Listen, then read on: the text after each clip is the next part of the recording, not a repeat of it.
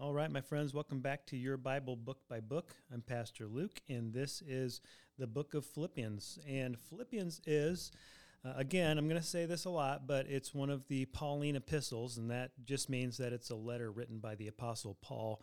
And it's another one of his prison letters, or prison epistles, which means that it was written by Paul from prison. And there are a few books that he wrote from prison, and we know that he wrote them from prison because he clearly says within the book that he is imprisoned. And so Philippians, it states it pretty early on in the book in Philippians 1, 12, 13.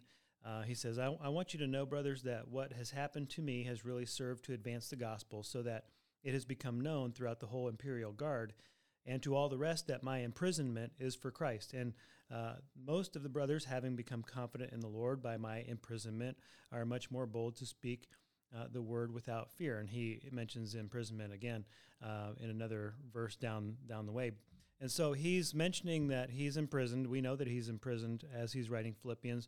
Also Ephesians, also Colossians, and the book of Philemon, because he mentions specifically that he's imprisoned. And we believe, Paul was in prison several times. He was jailed several times.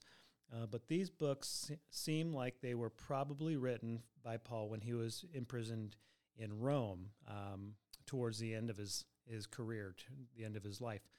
And so as he's writing these books, here's what is interesting about Philippians. There's a lot that's interesting about Philippians, but you go back to Acts chapter 16, and you get an understanding of how the church there started, okay, in Philippi. And what happened was that Paul, on his missionary journeys, he was intending and wanted to go into Asia. While he's in Turkey, he's ministering among the churches there. He's trying to go towards the east.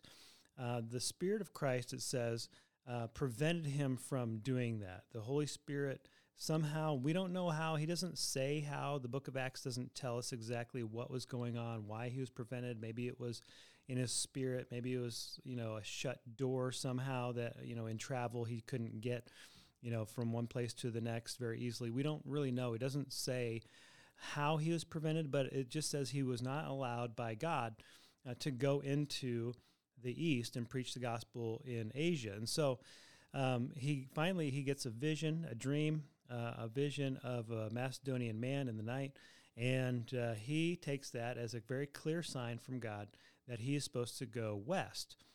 Macedonia is just the northern part of Greece.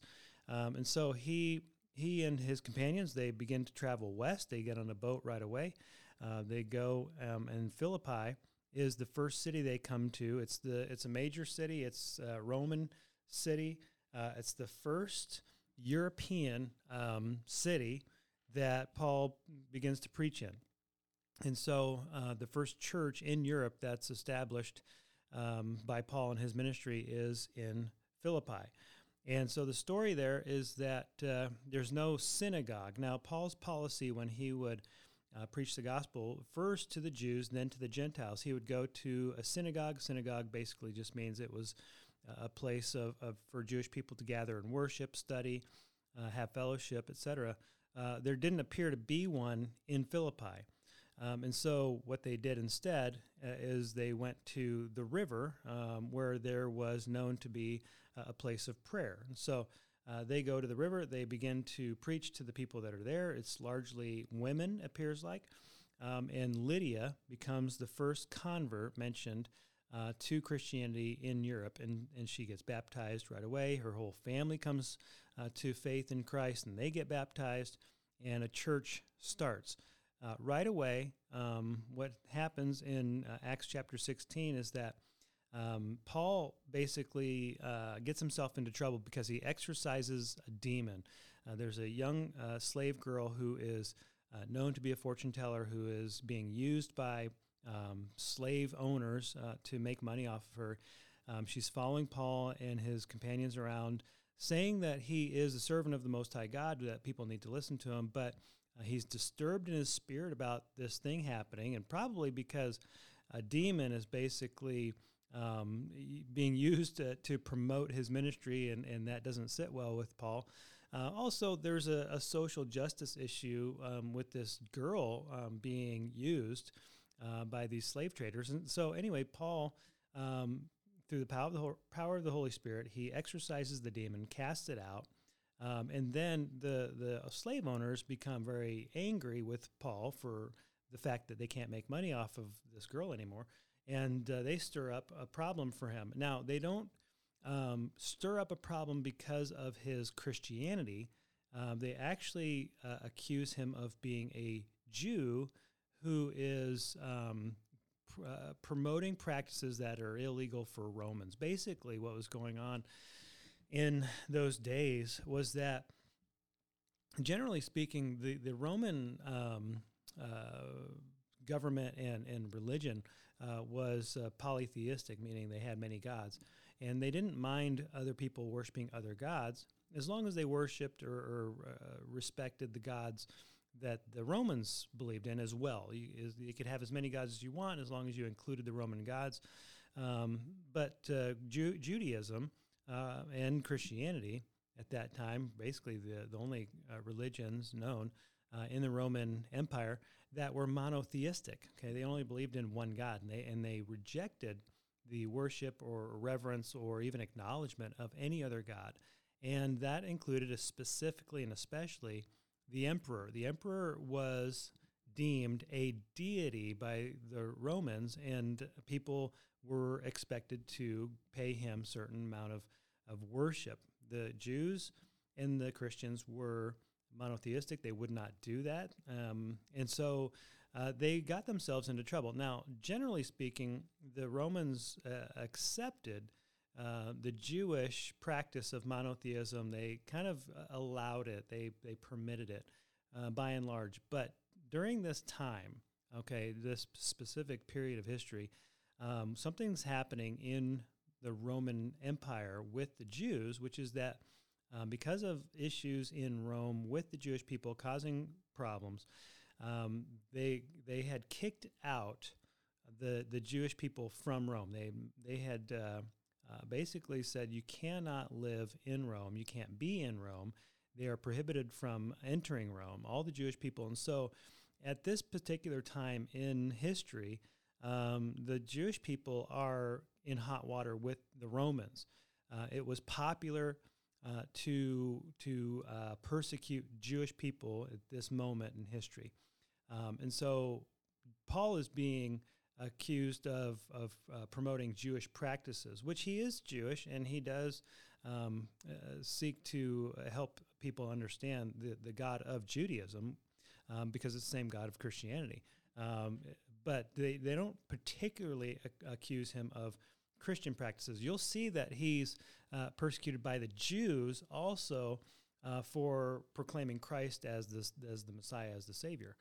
But in this case, anyway, he is persecuted because, not really because of his Judaism or his religion at all. It's really because he offended these people who are trying to make money off of the slave girl, and so they are looking for a way to try to get him into trouble, and this is the way that they used.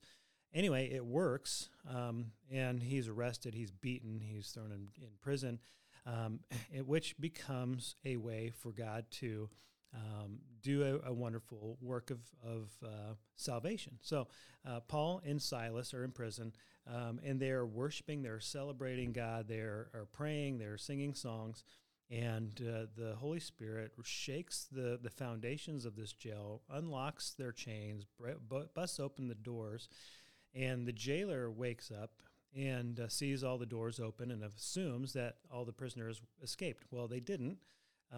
They stayed in jail, even though they were free. And so this becomes a moment for the jailer to understand that he can be saved, not just from death, because if the prisoners would have escaped, he would have had to pay with his life, but really from eternal damnation, because he understands that these people have conscientiously spared his life by staying in jail even when they could have escaped.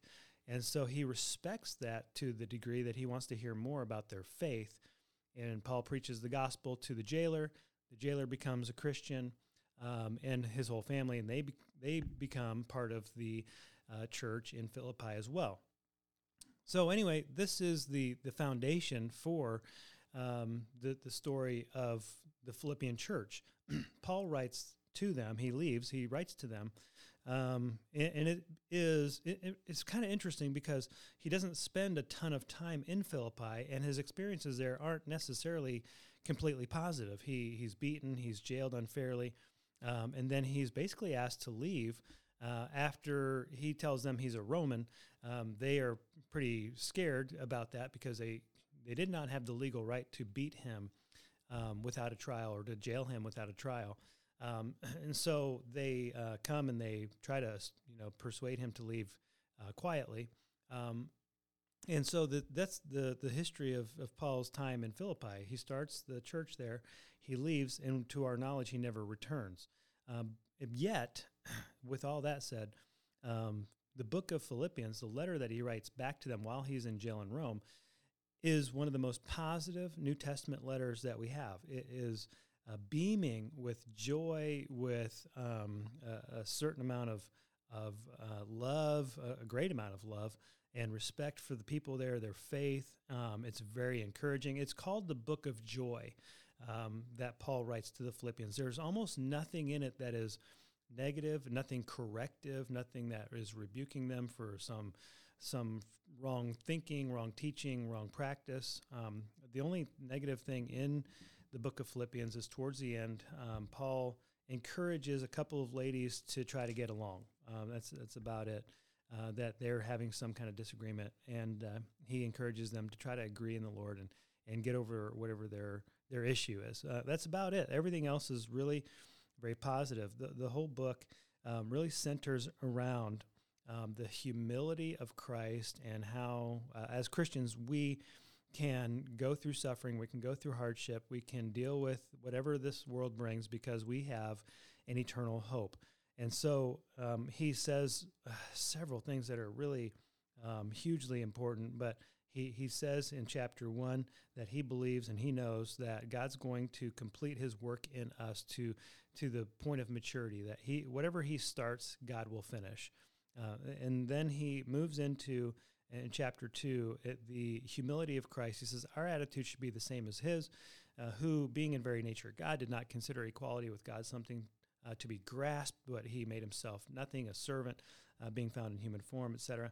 And so he promotes Jesus as the model for our attitude, which is that we're here to serve. We're here to honor him. We're here to be reflections of him, no matter what pain or suffering we go through. Paul has been through it in Philippi, and they saw that. In fact, I'm assuming that the church there knew full well the suffering that Paul went through while he was in their town. And then they hear a report that he's now in a Roman prison in Rome, that he is actually, being put up for execution. And they're very concerned, and obviously they would be very heartbroken and worried about that. And he basically is saying, listen, no matter what happens, whether I live or die, it's all for Christ. And if I die, I get to go be with Christ. If I live, then I get to serve him. And so don't worry about it. One way or the other, Jesus is going to be exalted. We're all heading towards that same place anyway, sooner or later. So whatever we can do to honor him now, let's do that and rejoice in that. And so it's kind of a strange irony that Paul, in his darkest moments, when in his imprisonments and his persecutions, seems to be, in those times and occasions, the most conscious of proclaiming joy and fearlessness and celebrating Jesus, that these are great opportunities to show. And this is what I would say as we go through and understand that, is that that is the biggest or greatest or strongest witness that Christians have, is not when everything is great and we can say, oh yeah, Jesus, he's really blessing me, which is great. That's fine. I don't look for persecutions or hardships, but when we go through the most difficult times of our life, the most painful moments of our life, and yet we're still exalting Christ, still holding on to our faith, still, exhibiting a tremendous amount of peace and confidence in God. That's when the world takes notice, because that's what the world ultimately needs. They need to know, no matter what happens in this life, we'll all go through hardships, but that there is an inner peace, that there is an external Holy Spirit that we have that can come into our lives and help us through, that then, changes our perspective, our understanding of everything, of life and of eternal life, of what's going to happen in the next life, that we can have a peace about everything. And so that's what the letter of Philippians is really ultimately about. One of the most famous, I guess, or maybe it's just my most favorite passages is when it says, rejoice in the Lord always, chapter 4, verse 4. And again, I'll say it again, rejoice. Let your reasonableness be made known to everyone. The Lord's at hand. But here's really the point that I think is huge. He says, do not be anxious about anything, but in everything by prayer and petition with thanksgiving, let your requests be made known to God, and the peace of God, which surpasses all understanding, will guard your hearts and your minds in Christ Jesus. It's a call to action. This is what we do. Don't be anxious, but instead pray. And here's the promise that God will supply the peace. And that's, to me, it's a promise. It's a guarantee. If I will do this, if I'll pray, then He will do His part, which is to supply the peace. And there's so much more in the book of Philippians that is so encouraging and strengthening for believers, no matter what you're going through, but especially if you are going through difficult times. The book of Philippians is the book to turn to. And so I would encourage you, again, to read it. It's your Bible, book by book. Thanks.